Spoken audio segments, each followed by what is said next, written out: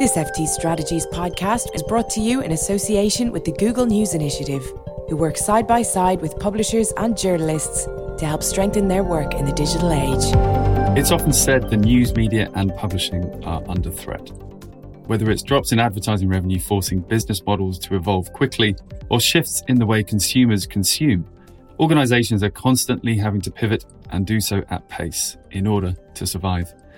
In this series, we look at the defining moments faced by leaders in news publishing and unpack the strategies adopted and capabilities built in order to continue delivering and sustaining journalism and news in the digital age.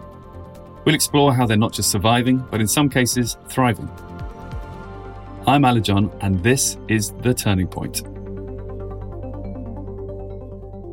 This week, we welcome one of Austria's best-selling quality newspapers, Der Standard, who participated in our Data and Insights Launchpad programme. During the programme, Der Standard focused on building a data-driven framework to understand, measure, and increase community engagement. I'm delighted to welcome Florian Stambuller, Head of Product and Deputy Director of Digital Publishing from Der Standard. Florian, welcome. It's very good to be here. Thanks for having me, Alex. Tell us a little bit about Der Standard and some of the challenges perhaps it has faced over the last few years. If you can contextualize the recent history, that would be great. Der Standard is Austria's largest national quality newspaper and has been around for about 30 years. It was founded by a legendary Austrian journalist, Oskar Bronner, and his family basically still owns the company. Currently, we are around 500 people, and of whom about 190 are journalists. We have a daily circulation of about 90,000 and about 3.5 million people read us online every month.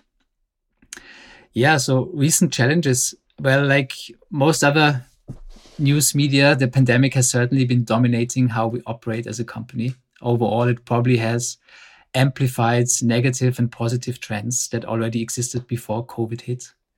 And that includes eroding trust in journalism in general, while at the same time, quality news maybe has profited because people were looking for reliable information. A large part of our revenue still originates from our print products, and over the past 3 years, we saw an acceleration of declining print revenues, and at the same time, an increase in digital revenue.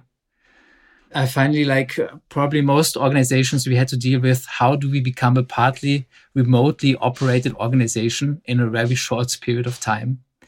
So it's been difficult times. It's been exciting times with lots of opportunities over the last couple of years, certainly for us. So a lot of challenges there. I guess a lot of changes over the last few years, similar to many of the organizations we speak with on this podcast and that we work with as well. I'd love to, I guess, dive into some of them. You mentioned a change towards more digital revenue. Can you unpack that a bit and explain what changes specifically and what does your new revenue makeup look like? So some time ago, we looked into whether we should raise a paywall like so many other publishers did over the past couple of years. And we looked into that topic deeply and then decided, no, we don't want to do that because our journalistic mission evolves around many, many people having access to our journalism and can read it online for free. So we decided to pursue another avenue. And basically what we have built is something very similar to The Guardian. We have a contribution model and we have different digital products that people can subscribe to. So just about the time COVID hit, we were about to test our contribution model. We had a plan to slowly build it up and test it and bring more and more users into that. And then suddenly we had to compress basically a timeline that was running over more or less the next 12 months into the next 4 or 5 weeks, because suddenly all of our ad revenue collapsed because everything was so uncertain. You remember back then in March of 2019. And we had to look for different ways of basically getting revenue and to diversify more quickly than we had thought. And that's been doing okay. During COVID, there was a lot of interest in journalism, luckily. And also there was an understanding with our readers that quality journalism needs support from our readers and that they can read us for free. But there's also maybe a part of doing this on fair terms. So many readers decided to to contribute and do this on a regular basis. So that's something that's on the positive side. And on the negative side, print revenue has been declining for a long time now, and that has accelerated over the past couple of years and continues to do so. So we are basically on a race, declining revenue against increasing revenue on the other hand. But it's been challenging because digital revenue tends to be less on a subscriber to subscriber base compared to print revenue, obviously. And the pace of that change that you articulated there, I guess, talking literally in weeks as opposed to years or even months, I guess I'd love to understand some of the kind of key decisions that were taken in terms of, okay, what are the capabilities gaps that we might have in our organization? What do we need to be focusing on a lot more now compared to, say, the operating model of 5 years or 5 months beforehand? Yeah, absolutely. So basically what happened was that this small project that we were basically running as an experiment became very much the center of our organization. And the resources that we had at our disposal were poured into that project and to get it up and running as quickly as possible. So with speed, there is also always opportunity to learn, but also opportunity to get something not correctly because everything is just moving so quickly. And we definitely had a very steep learning curve during that couple of weeks and months, 2019. I think it has mellowed out a little bit. It's become more stable. Contributions remain an important part for our digital revenue.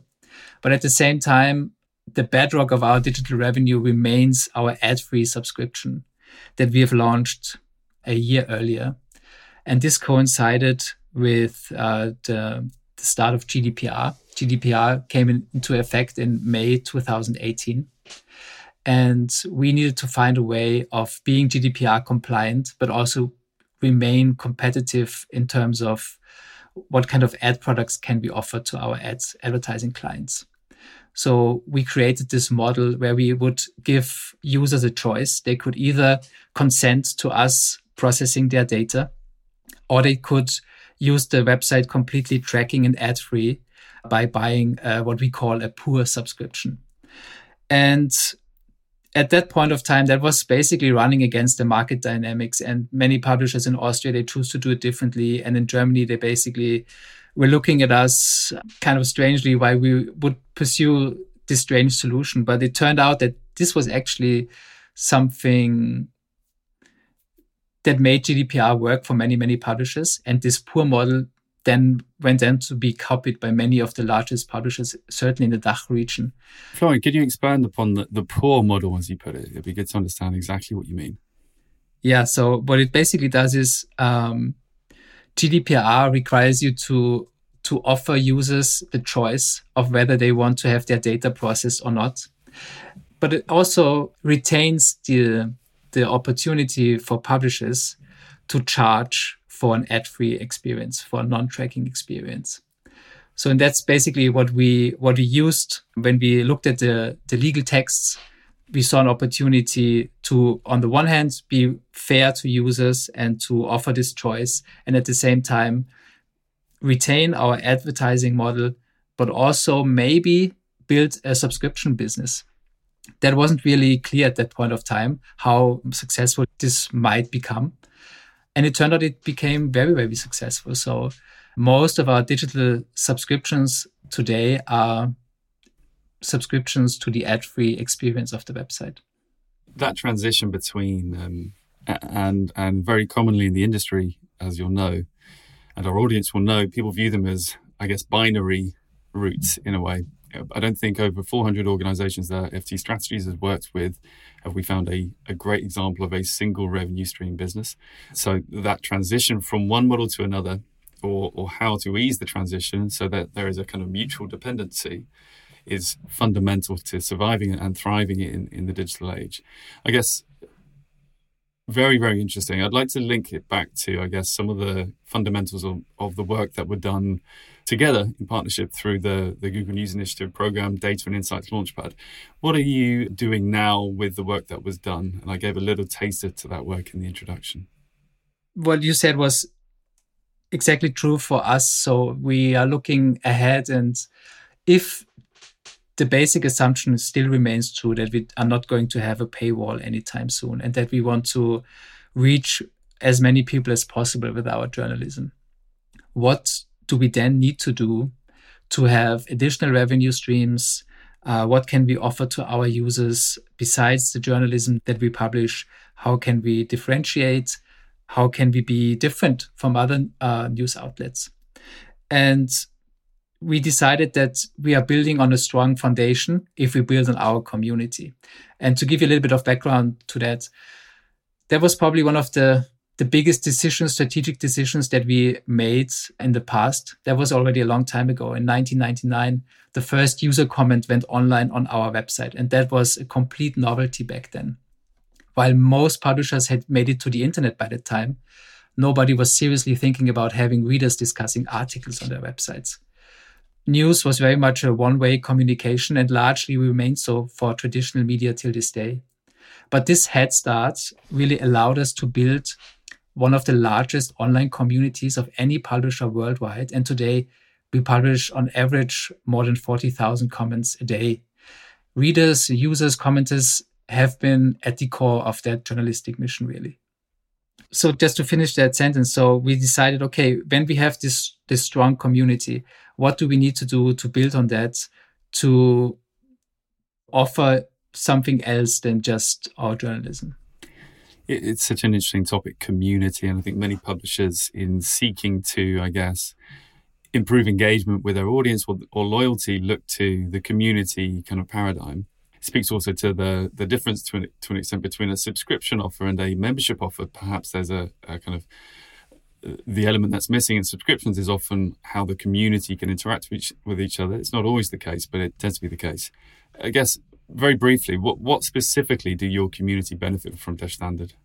It's not really rocket science what we do on our website, but over time, there's been this community accumulating on our website, and they are maybe distinctive from other community platforms. They are certainly distinctive from like large social media platforms.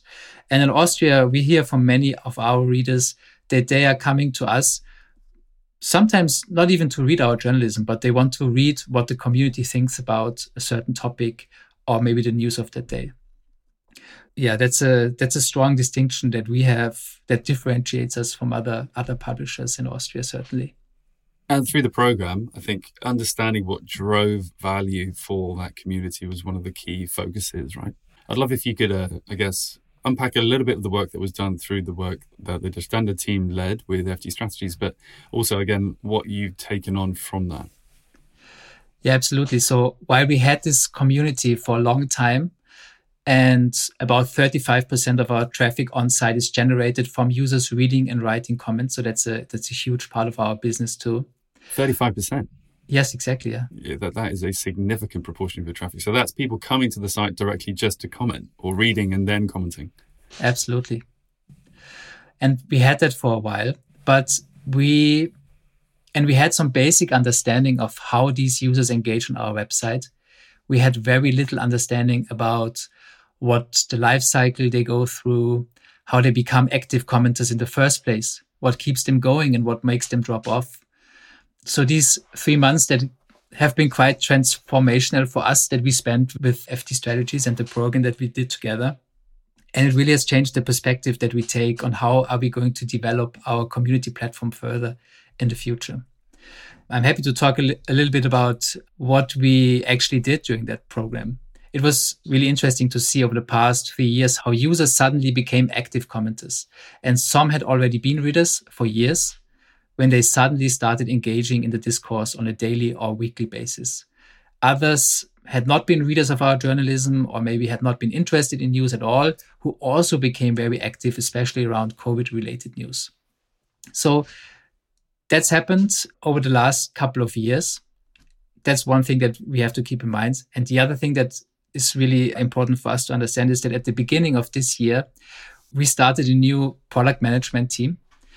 And with it, we had the expectation to work a lot more user-focused and really dive into like user behavior and understanding users more thoroughly and from these insights, think about problems that we want to solve for our readers. How did you segment them, and were you able to segment them? We had a basic understanding of our users, and we also had a basic understanding that some of our users were more active than others. And those active users, that they are contributing more, they're reading more, they're writing more comments. But we never really put them into specific segments. That's when the FT project happened and really got the dice rolling on that. During the program, we created a new category for our users, super users. They're probably the most significant outcome of our data and insights program, because we never really had a definition for that segment before. And now we are tracking it. We are working with those users on a really regular basis. It's something that the FTS team suggested. It's a very simple and elegant way of doing it. And we define super users as users who have about 100 interactions per week, either commenting or rating comments. And if you take these segments, then you find out a couple of very interesting things for us. For example, those super users write about 10% of all our comments on the site. They spend about 5 times as much time than the average users on the site. And they even spend twice as much time as an average commenter. These users spend several hours every day on our website. And very often they have been around for a long time and have been readers for a long time.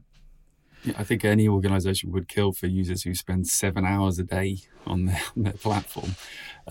So what we're talking about here, I guess, is the power of user engagement. I'd love if you could explain, firstly, why super users are so important to the business. Secondly, does it translate to, I guess, business value? So are they converting, or are they largely represented in your paying reader base? Yes. So the easy answer is yes. More engaged users are more likely to become subscribers. But that's not all that we are looking for, because if they're engaged, they're writing interesting stuff, they're creating content that is relevant for other users as well. Those users spend more time on our website, which leads for maybe more ad impressions as well. That's also interesting for us. But also from a journalistic mission point of view, we have this in our mission that we want to be the largest platform for public discourse, certainly in the German-speaking area. So what we are looking for is a diverse group of users who are representing a diverse spectrum of opinions and engage in healthy public discourse.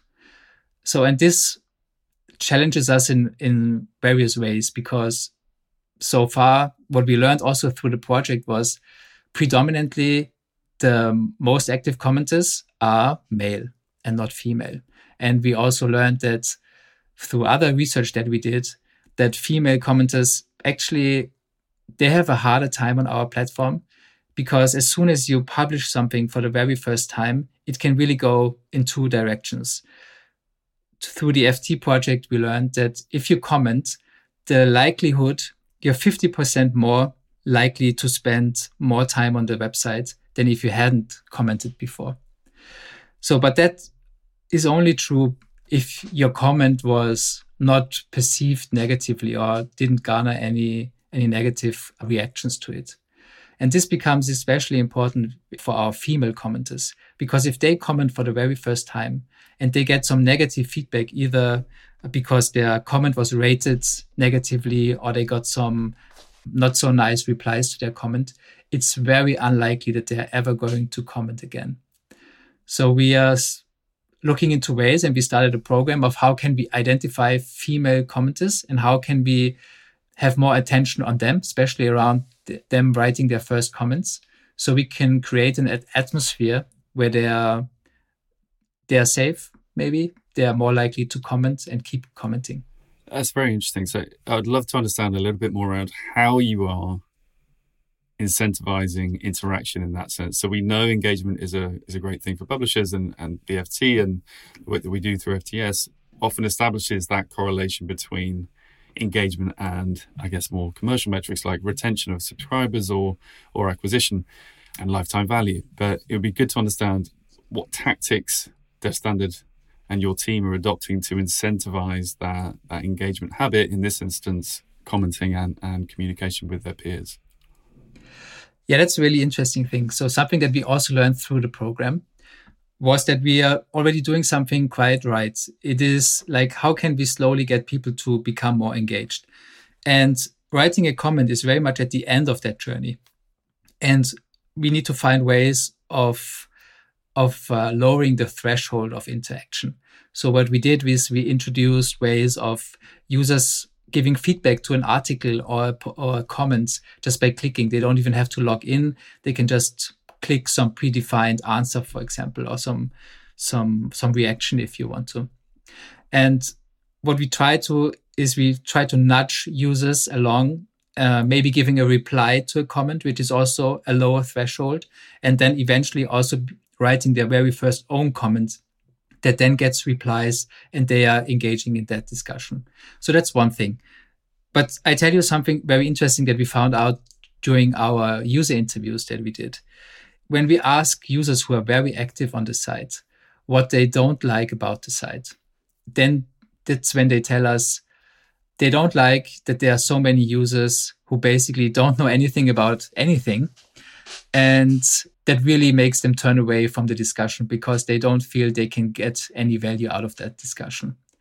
But when we ask those same users, what's been the last time they actually commented on the website and tell us about like the comments that you posted, most of the time people tell us, yeah, there was some comment that I couldn't just let stand there. So users had the urge to respond to that comment. Users really had to say something about it because they felt it was misrepresenting some information or was maybe not misrepresenting another opinion that was not represented during that discussion. So the same thing becomes at the same time very disengaging for some users, but at the same time, it's also what triggers them into action. That is a very interesting proposition from a product point of view, because of course we could probably surface a lot of comments that are outrageous for most of our users and see how many of them we can trigger into responding to that. But that's not really what we want to do. It's not what we think is a healthy discussion. But obviously there are serious comments that maybe are controversial. And we are experimenting at the moment with different kind of personalized feeds that users look at, and they get comments that are more likely they are agreeing with, but also comments that they are more likely to find controversial, showing them a more broader spectrum of the whole conversation that's going on at the moment.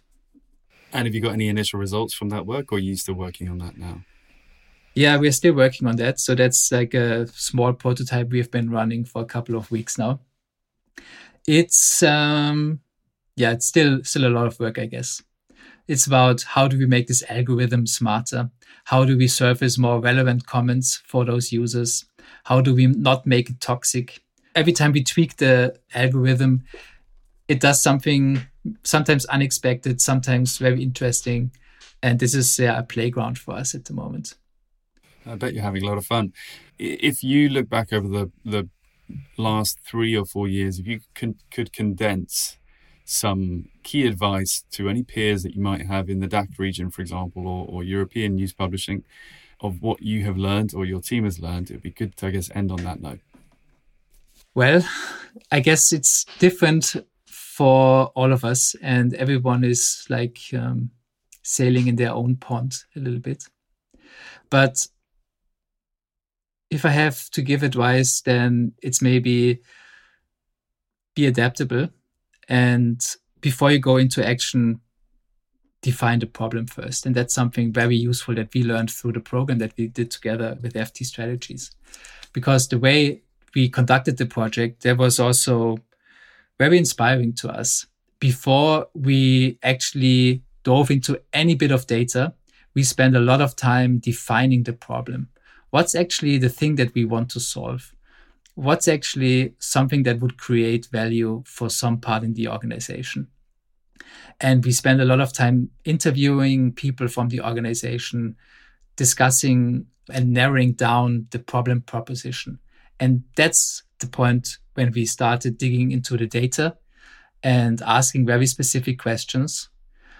And that's when the data and the analysis really surfaced the most interesting things to us. And building on that, we were then able to create and generate ideas of how we might solve problems that were surfaced during that analysis. And that's been very helpful to us, seeing how this works in action, how we can do that in a very short period of time. That was like a 3-month program that we did together. And yeah, it's been very inspiring for us. We have adapted that process and we are running our own data and insights project at the moment internally. We have stolen the process basically and keep it going. Good. I'm glad to hear that. And looking ahead then, any notes of optimism that you wish to share, I guess, or level of excitement for the year ahead? Yeah, I'm very excited about the year ahead, even though it's probably going to be difficult from an economic point of view. But just speaking for Der Standard, we are very much set on our vision of building out our community platform, offering more ways of users engaging with each other, also besides our journalism. And yeah, I think that's going to be exciting for us, and we'll be deep into execution for the next couple of months and seeing what we can do. Very exciting indeed. Florian Stambuller, thank you very much indeed for joining us today. Thanks so much for having me. We will be back next week with another edition of the Turning Point podcast, exploring the critical moments news publishers have faced and the new direction they forged. Don't forget to subscribe to ensure you don't miss out on each new episode. You can find the links on Spotify, Google Podcasts, iTunes, or of course via the FT Strategies website. And for more strategies and tactics publishers and wider media are adopting to not just survive, but thrive, you can subscribe to the FT Strategies newsletter. Our executive producer was Hani Shakes. My name is Aled John. That was The Turning Point. This FT Strategies podcast was brought to you in association with the Google News Initiative, who work side by side with publishers and journalists to help strengthen their work in the digital age.